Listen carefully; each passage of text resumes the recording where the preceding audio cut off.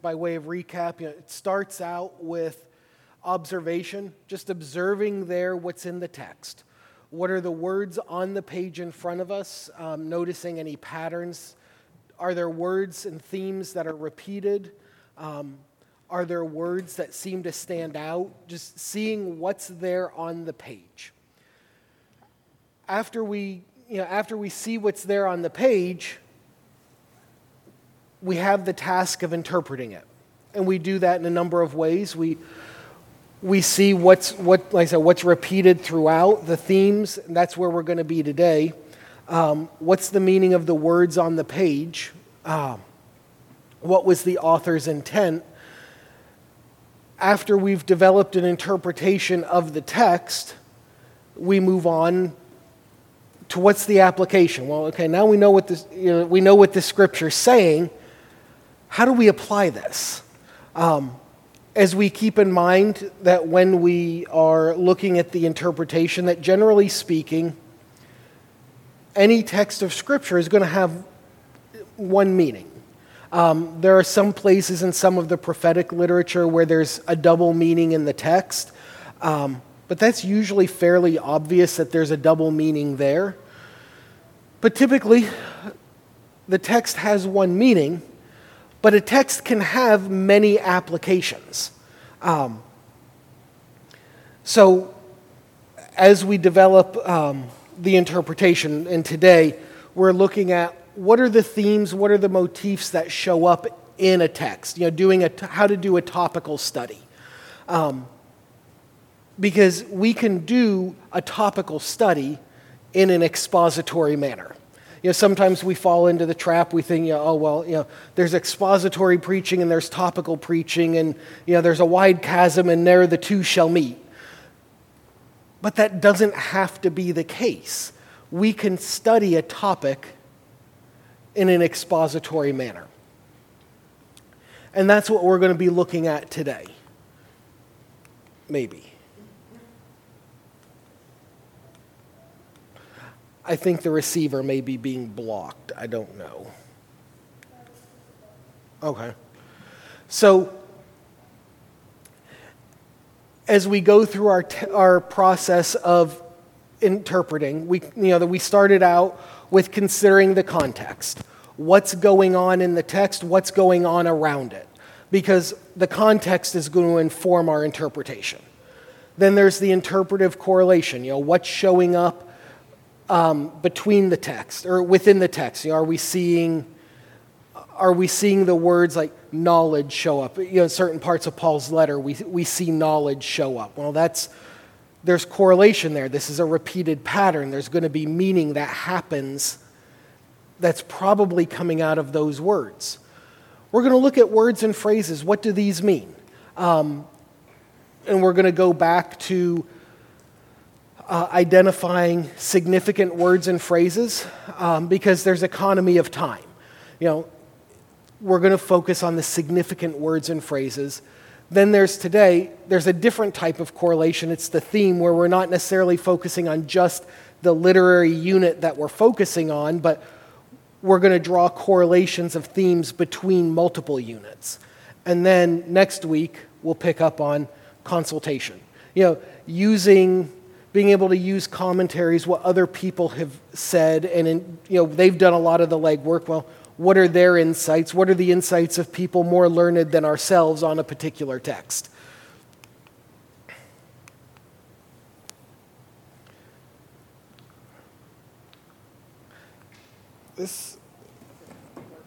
I'm going to switch over to the phone. Maybe.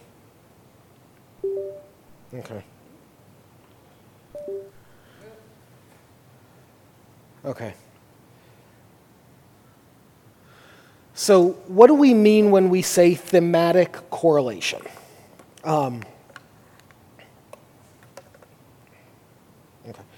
What we mean by thematic correlation is it's the process of correlating themes or identifying recurring themes in related units of Scripture to draw out a fuller understanding about what Scripture says on a particular topic.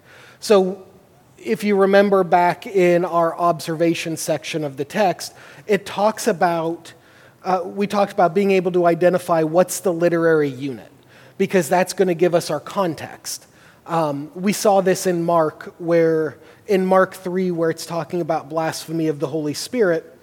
A lot of times, in most Bibles, the headings that the translators put in for us, it'll head that up, usually breaking it at about verse 23 and then saying, well, blasphemy of the Holy Spirit. But when we look at what's the actual unit there, the actual unit begins back in verse 20. So to understand what Jesus is talking about when he talks about blasphemy of the Holy Spirit, we need to back up to the beginning of the unit to fully understand it.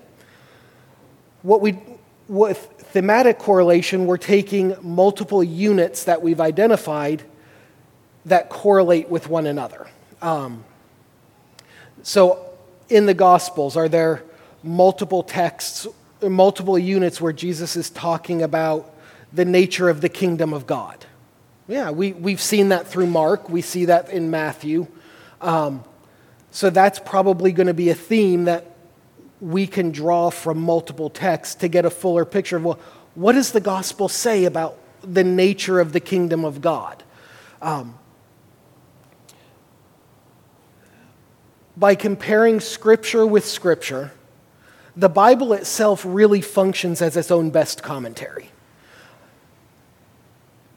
There are sections and units in Scripture that we can look at where maybe one particular unit isn't entirely clear on a topic. What does Jesus say? What does Jesus mean when he says in Mark chapter 13 that no one knows the day or the hour, not even the Son, but only the Father?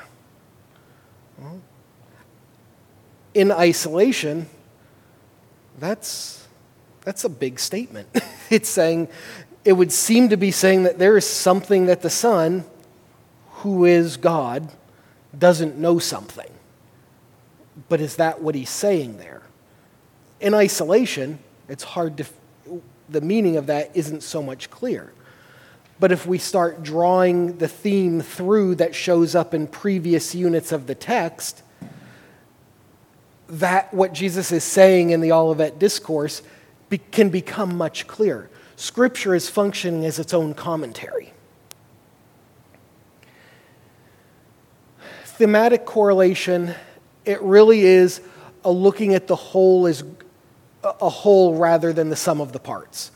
Sometimes we hear, the phrase losing the forest for the trees. We can get so caught up in the details of what one particular unit is saying that we're missing the whole forest about what multiple units of the text are saying on a particular topic.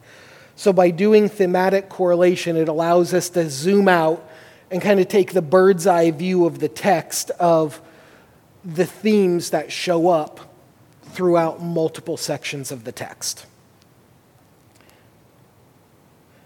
There are some principles that... Okay. Oh. There are some principles that we need to keep in mind. I think I forgot to put two more on there, so that's my bad, but it's on your handout. The first principle, remember the hermeneutical principles that we follow when we're doing observation and especially interpretation. First and foremost is the harmony principle. And what that means that any given portion of the Bible will only have that meaning that harmonizes with the rest of the Scripture. And because of that principle, we can say Scripture interprets Scripture. That what one section of the Scripture is saying isn't going to contradict what another unit of Scripture is saying. That Scripture is harmonious. And because it's harmonious, Scripture can interpret Scripture. We can do thematic correlation, identifying themes through the text of Scripture, because Scripture is harmonious. It doesn't conflict with itself. There's also the exegetical principle. The exegetical principle being that we want to be very careful, and And in thematic correlation, probably more than a lot of other areas, there can be the danger of reading into the text what we want it to read. So we always need to keep in mind the exegetical principle that the meaning of the text is drawn from the text itself. We're going to draw out the meaning. We're not going to read into it the meaning that we want. And then there's the progressive principle. The progressive principle being that later revelation can clarify, complete, or supersede earlier revelation. Scripture builds on itself. So what may not be clear in an earlier part of the Scripture may become clearer later on. And we've seen this throughout the book of Mark as we've been working through Mark in our sermon series, that there are some things that's said that the author writes at the beginning that doesn't seem completely clear. Jesus doesn't come right out at the beginning and say, "Yes, I'm the Messiah." Looking back, we know this.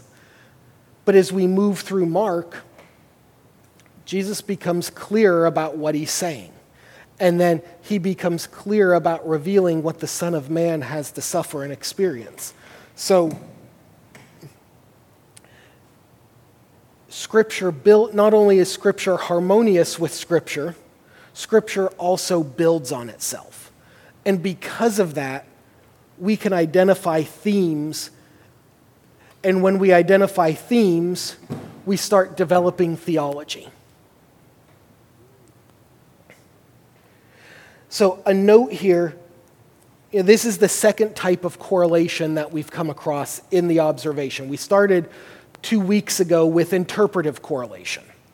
Well, now we're talking about thematic correlation. And they're both necessary, but they're both very different. So both involve comparisons of portions of Scripture. That's where they're both very similar. But they have fundamentally different goals. Interpretive correlation looks within the text, within one text unit itself, to ensure that the unit has been correctly interpreted. So interpretive correlation is the guardrails that helps us interpret one unit of Scripture itself. Thematic correlation, though, looks outward to synthesize already interpreted texts to develop theology. So we can do interpretive correlation without thematic correlation, but we can't do the other way around. Because it's a dangerous thing to say, I just want to look at the theme of, say, the day of the Lord that shows up through the Old Testament prophets. But I've not actually looked at those texts already. And I just pull all of these in. Well, maybe they're not all relevant. Or if we want to identify texts about what it means, when Paul talks about crucifying the flesh. Okay, well, I'm going to look at all the texts in the New Testament about crucifixion. Most of the texts that have to do with crucifixion are talking directly about Jesus' physical crucifixion. It's probably not relevant to what Paul is talking about. I mean, it is, but it's not as relevant. So we need to have a good understanding of each text that we're drawing in before we start pulling the themes across multiple texts. There are 2 stages in doing this. One is we're finding relevant themes and motifs. A motif it's a repeated theme that reflects the interest of the biblical writer. So what are some themes that have shown up that we've identified as we're going through Mark so far? We're 8 chapters, almost 8 full chapters through Mark. What are some themes that have kept popping up through the book of Mark?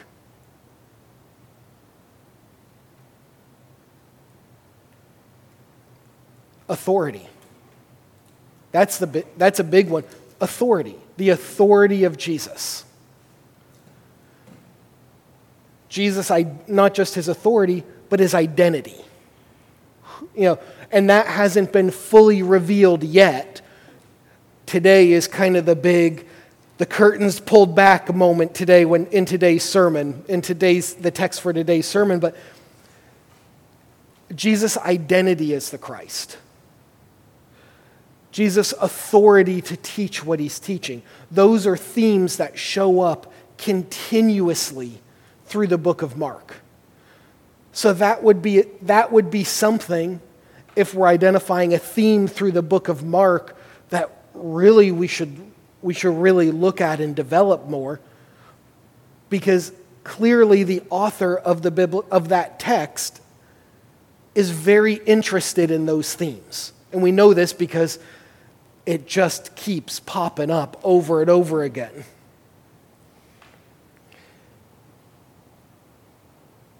So we first have to find the relative themes and motifs in a passage. This can be one of the biggest challenges in biblical interpretation. Again, because sometimes we lose the forest for the trees. Sometimes we can zoom in so granularly on a text, we're focusing on one or two verses of a particular text. And yet, if we're focusing in that granularly on a particular text, we can lose, well, what happened 10 verses before? What happened a chapter before? What happened 2 chapters before? What's happening 2 chapters later? All of which may be related, but if we zoom in too much, if we take too much of a microscopic view of the scripture, we can miss the theme. So recognizing the themes is one of the biggest challenges, because we can dive so deep into a text that we're not taking a broad view at the same time. So there's a fine balance that occurs as we're digging through the text of Scripture. Some ways that we can identify themes that show up. Repeated vocabulary. So as we're looking through some of the Old Testament prophets, Joel, Zechariah, others, where the phrase "the day of the Lord" shows up, that's going to be a really good way to identify if there's a theme here. Related subject matter. So we're coming up into a section of Mark where children show up quite a bit in Jesus' ministry. He says different things on the matter, but it's a commonality. Children are showing up multiple times throughout. So there's probably a theme there. There's probably meaning, because why would the author put that in there if there was no meaning to it? The text that we have the text of Scripture, and it's organized in a particular way for a particular reason to communicate a particular message. Repetition is one of the single biggest ways that we can identify our theme. So the first way to discover relevant themes, this is going back, these 2 stages of thematic correlation, finding relevant themes. So how do we discover this? First, we have to consciously pursue relevant content. That means we have to frame, when we're asking questions of the text, we ask our questions in a way that are looking for relevant content, repetition. We can ask, what are the significant words? Going back to our observation, are there significant words here? But not just asking, are there significant words? Do these significant words show up elsewhere in the text? Oftentimes, an author will use the same words and phrases to communicate the same ideas. So, does Mark use certain words and phrases repeatedly, significant words and phrases repeatedly? So not only are we asking, are there significant words or phrases of ideas in this unit of Scripture that we're studying, we have to expand the question to also ask, do these words and phrases and themes and ideas show up in other places in Mark? If they do, we're consciously pursuing.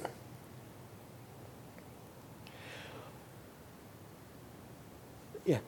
Asking if they've shown up previously or elsewhere in Scripture.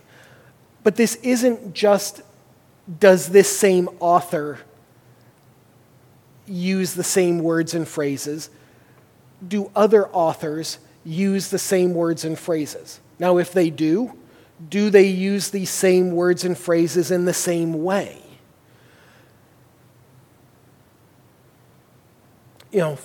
For example, in the Gospel of John, a phrase that shows up very frequently, and we see this especially in John 1. John comes right out of the gates, swinging for the fences. In the beginning was the Word, and the Word was with God, and the Word was God. He was in the beginning with God. By Him and through Him all things were made, and without Him nothing was made that had been made.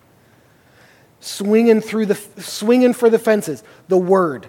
The Word is a consistent thing that repeats in a very short section. But if you also jump ahead into 1 John, the Word shows up again there as well. Same author, different letter. Is he using it in the same way? If he is, that can further explain what is the author meaning when he's referring to Jesus as the Word. Because that's, like I said, John comes right out saying it, and that's a theme that recurs all throughout the Gospel of John. Does it show up in other places in Scripture? What we want to avoid reading contemporary topics into the text. And we also want to avoid imposing topic onto the text. This is that exegetical principle. We want to avoid reading in what's not there. We want to remember that while the Word of God has eternal meaning for us today,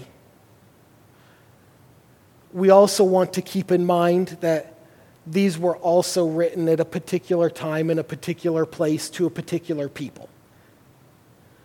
We want to avoid imposing onto the text what isn't there. And we want to impose reading our meaning into it. Our goal is always pull out what's there. Scripture interprets itself. We let Scripture speak to us. We don't speak into Scripture. When we start speaking into Scripture what we want it to mean, well, we've seen in the church what happens when churches start reading into the text what they want Scripture to mean. There can be all sorts of erroneous ideas about what Scripture is saying. I'm going to say something else, but erroneous is probably the safest. When we read in our fallen sinfulness, when we read what our sinful nature wants to read into the text, we will corrupt, we will distort, we will destroy what Scripture is saying. We also want to broaden the scope of our investigation. Again, if interpretive correlation is we're taking the microscope onto the text, thematic correlation is we're zooming out. Thematic correlation, we want to look at the big picture. We want to look to surrounding. We want to look beyond a single unit. We want to look to the surrounding units. Often an author repeats themes and verbiage from unit to unit to make a point. We've seen this in Mark, where a repeated thing that shows up is the authority of Jesus to teach. The authority of Jesus to do what he's doing. We've seen this sometimes when the crowds are just in awe of the things that Jesus is saying. We see this right up front in Mark chapter 1. Who is this man who speaks with such authority? We have Jesus using the idea of authority himself when he says, so that you may know that the Son of Man has authority on earth to forgive sins. Authority. That word, that theme is repeated throughout multiple units. It has a meaning within that immediate text. But if we want to really understand what the authority of Jesus is, we have to zoom out and take the bird's eye view of the text. Thematic content isn't just limited to a single unit of Scripture. Wide angle. Yeah, sometimes we're not just looking at 3 verses. Sometimes we're looking at a whole chapter. Sometimes we're looking at multiple chapters. Sometimes we're going to zoom out even further. We're going to look at a whole book. It can be useful sometimes to read the text as if the chapter and verse and heading divisions aren't there.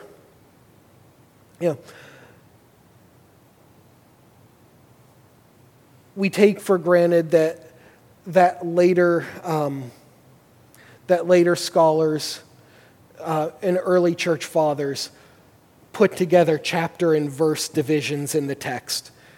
Those really are there just for quick location of a text. But sometimes the chapter and verse divisions are not really in ideal places as far as the flow of a thought. So sometimes to help us take that bird's eye view,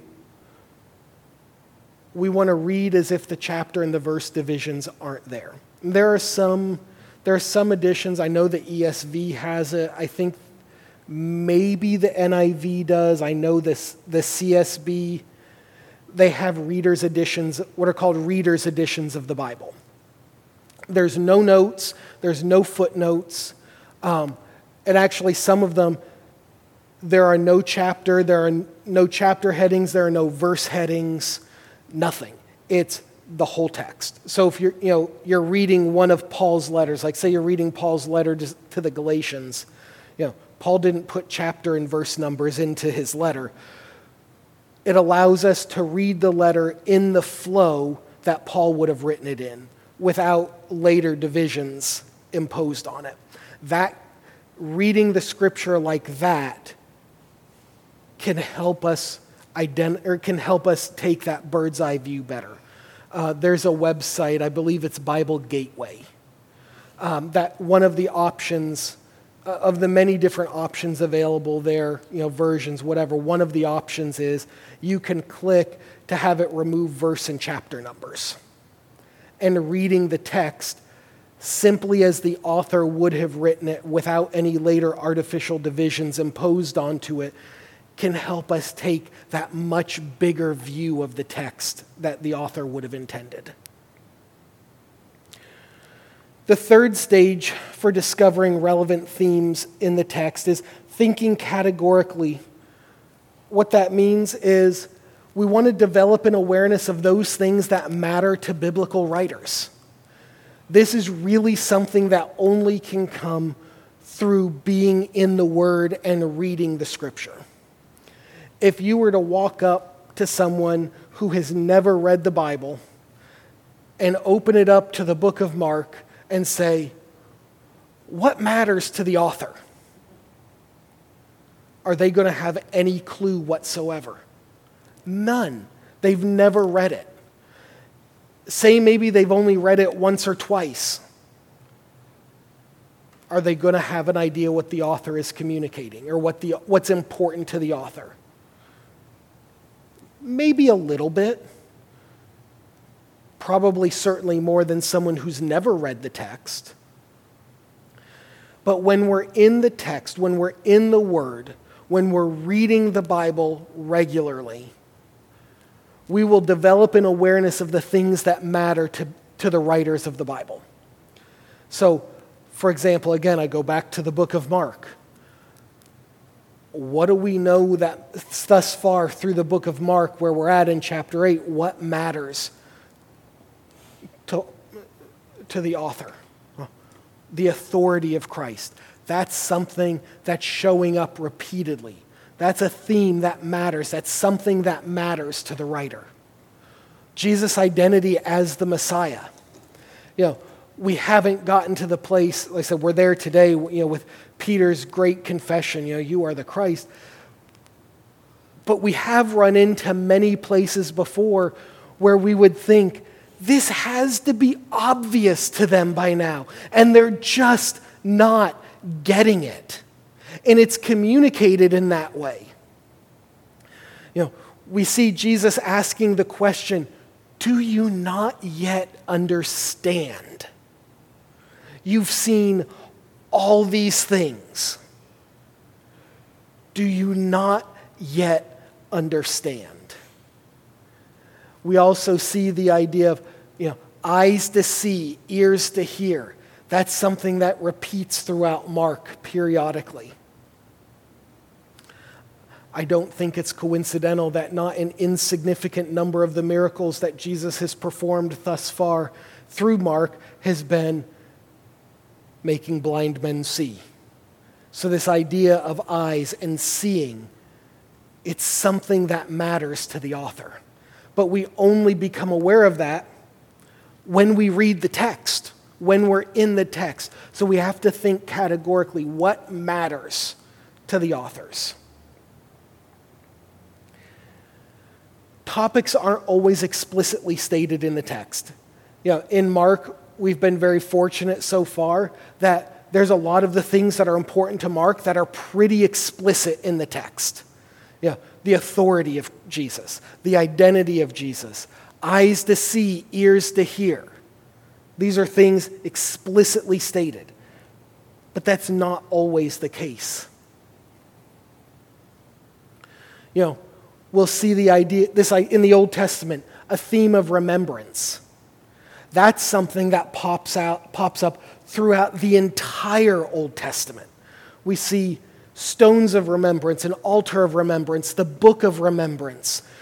We see throughout the Old Testament, remember the Lord your God who brought you out of the land of Egypt.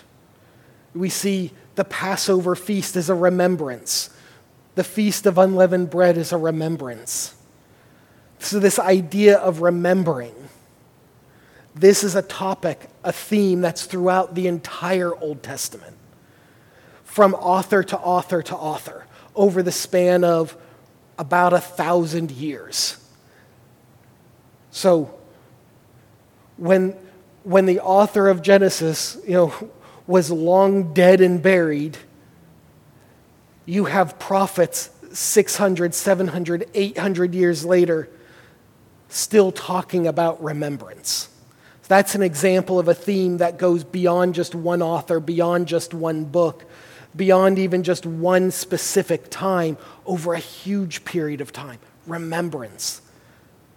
And yet, but we also see that in the New Testament, don't we? For as long as you eat the bread and drink the cup, you proclaim the Lord's death until he comes. We're remembering. This idea of remembrance.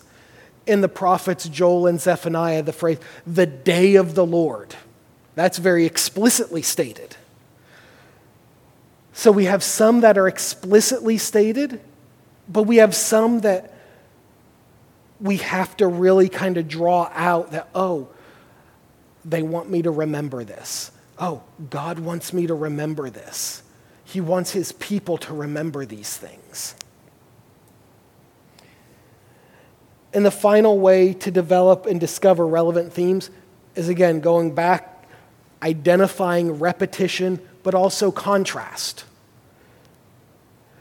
One way that the biblical writers emphasize what's important to them is through repetition of a theme or a motif. We see some examples in Proverbs. We see wisdom and folly contrasted very frequently. So what that means is if we're reading a text in Proverbs, and in that section, that proverb is talking about wealth, it wouldn't do us well to read that in isolation, because the writer of Proverbs is probably either just before or just afterwards is talking about folly. So to understand what he's saying, we need to see both together. Wealth and poverty is a frequent recurring contrast throughout the book of Proverbs, where the writer is talking about wealth immediately before or immediately after. He's probably also talking about poverty, and they're paired together. If we look at one in isolation, we can start developing really weird theology. We have to look at both together. We're coming up to a section in Mark where this motif of children shows up repeatedly. That's a repetition. We need to look for that. There's a meaning that the author is intending to communicate by that repetition of a theme. The second stage, so now we've gone through, we've discovered relevant themes. The second stage is we have to synthesize meaning among the passages that correspond. So, we've seen wisdom and folly show up paired together. We've seen wealth and poverty in Proverbs put together. Proverbs doesn't just talk about wealth and poverty in one particular section. That's a recurrent theme. Wealth and poverty, wisdom and folly, repeated themes. So then we can start drawing in, well, what's the writer saying here? Well, what's he saying here? What's he saying here? This is a repeated theme.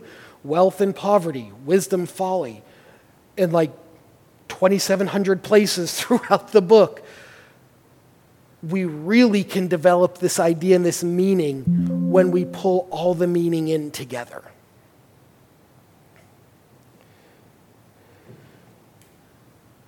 We're looking between texts. Like I say, remember, we're taking the bird's eye view. We're looking between the text, or between multiple units of text. So, to accurately interpret, we have to accurately interpret the individual units being studied. We also have to identify the relationships between the units being studied. Is there a compare and a contrast relationship? Is there a repetition relationship? Is one building on something previously said? What's the nature of the relationship? We can look for corresponding passages, which is sometimes not always the easiest thing to do, but at no point in history has it ever been easier. If the topic is built around particular vocabulary, for example, crucify or crucifixion, when Paul is talking about crucifying the flesh, we probably want to look up crucify, because crucify is not something that shows up a whole lot. It shows up, most of the references are going to be in relation to the actual physical act of Jesus' crucifixion. So we can probably not ignore those. It's in Scripture, it's important. But we can say, to understanding what Paul is writing about, maybe that's not the most relevant.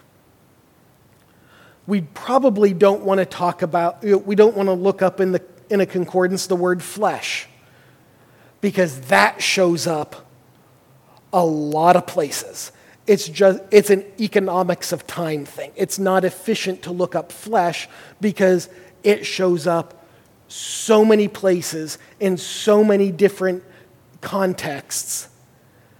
We're not going to get the most meaning out of that. Topical Bibles, study Bibles, chain reference Bibles can be very useful tools. Especially a study Bible that has really good study notes in it will often point back or forward to other places. Theological dictionaries, if we're looking at a theme, looking up that theme can give us a better explanation, but also other texts where that shows up. Online resources. those are really good ways to find corresponding passages, especially corresponding passages that show up in multiple books. So, for example, in Mark, where the people are asking you, who is this man? And then there's the three different things. Who does this and this and this? I mean, they're asking you, where does he get this? Who is this? That's the question of Jesus' identity. Who is this? Something that matters to Mark. And yet, an online or a theological dictionary or study Bible can reference back to Isaiah, where it's talking about the Lord does X, Y, Z. When we see that the people are like, well, who is this man who does X, Y, Z? Well, that topic shows up back in the prophets. Isaiah is saying, no, it's the Lord that does X, Y, Z. That's a theme that repeats itself, not just in a different book, but in a different testament. And yet, because of the harmony of Scripture, these themes carry forward. So, looking at time, these three sections in Mark that we're coming up on, these are the themes of children. So Jesus is talking about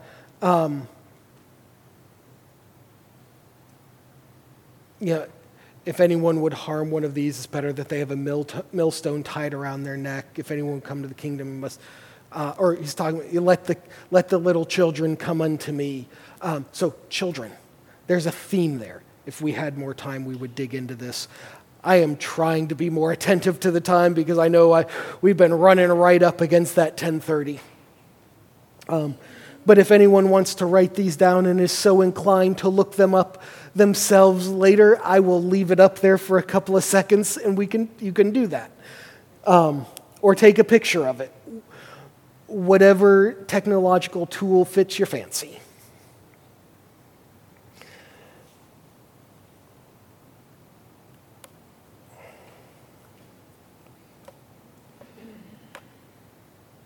So just some closing thoughts. Scripture communicates thematically. To avoid topical study is to not approach Scripture on its own terms. Our goal of inductive Bible study, and it's one of the reasons why, with an expository approach to teaching and preaching, we want to approach Scripture on its own terms as the author wrote it, as the author intends it. But we can approach topical study from an expository inductive framework.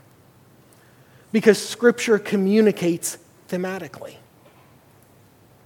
We see this, if you remember back when way back when we started studying the book of Mark, in some of the introductory remarks to the book of Mark. Some of the earliest church fathers who would have been even within a generation or two of when Mark was written had made the comment that Mark, in his organization of things, didn't always report things chronologically. He even organized things thematically. We need to remember that. The authors organized what they wrote to communicate a particular reason, or to communicate a particular topic, to communicate something that was of meaning to them. So to avoid topical study means we're not approaching Scripture as the authors would have intended it to be approached. We must be careful to draw the meaning of Scripture out of the text itself. We must avoid reading into the text our own interests. Like I said, when we read into the text with our fallen sinful nature, when we read in what our sinful nature wants to read into the text, we corrupt the meaning of the text, and we will inevitably, and we've seen this, develop some pretty wonky theology. Different passages can provide different angles on content. Correlation reveals how a passage complements one another in the development of a context. We see this a lot in the Gospels, especially with Matthew, Mark, and Luke. We'll see different events show up in this, Jesus walking on water shows up in multiple places, but there's different angles on it. It's communicated differently. The differences in how it's communicated can tell us what that particular author is intending to communicate. We see this also show up. Themes and motifs may extend beyond a single book, but the language often changes between the authors. So, for example, John uses the phrase, walk in light, contrasting it with walk in darkness. Paul communicates the same theme. He uses different language to do it. Paul often will use walk in the Spirit versus walk in the flesh. It's communicating the same theme, but the authors are using different language. We want to be mindful when different language is being used to communicate the same thing. Oftentimes this happens when we're reading writings by different authors. So this is where we want to be particularly attentive to, is the author communicating a theme that a different author communicated elsewhere? And a biblical theological approach to topical study can often make a difficult standalone text more readily understandable. That's the idea of doing this type of study, is ultimately we want to make Scripture understandable. We want to understand, this is the Word of God revealed to us. Is there anything that's more worthy of understanding than the revealed Word of God? We want to understand what God is communicating. At no time in history has Scripture been more accessible. I think back kind of when William Tyndale had first translated the Scripture into English for the first time. He was ultimately burned at the stake for it, because how dare we provide the Scripture to people in their own language that they can understand? And he had made the statement, and it may have been as he was being executed, that he would make sure that the plowboy in the field knew more Scripture than your priests, and I believe what he said. We have that today. We have the Scripture available to us in our own language.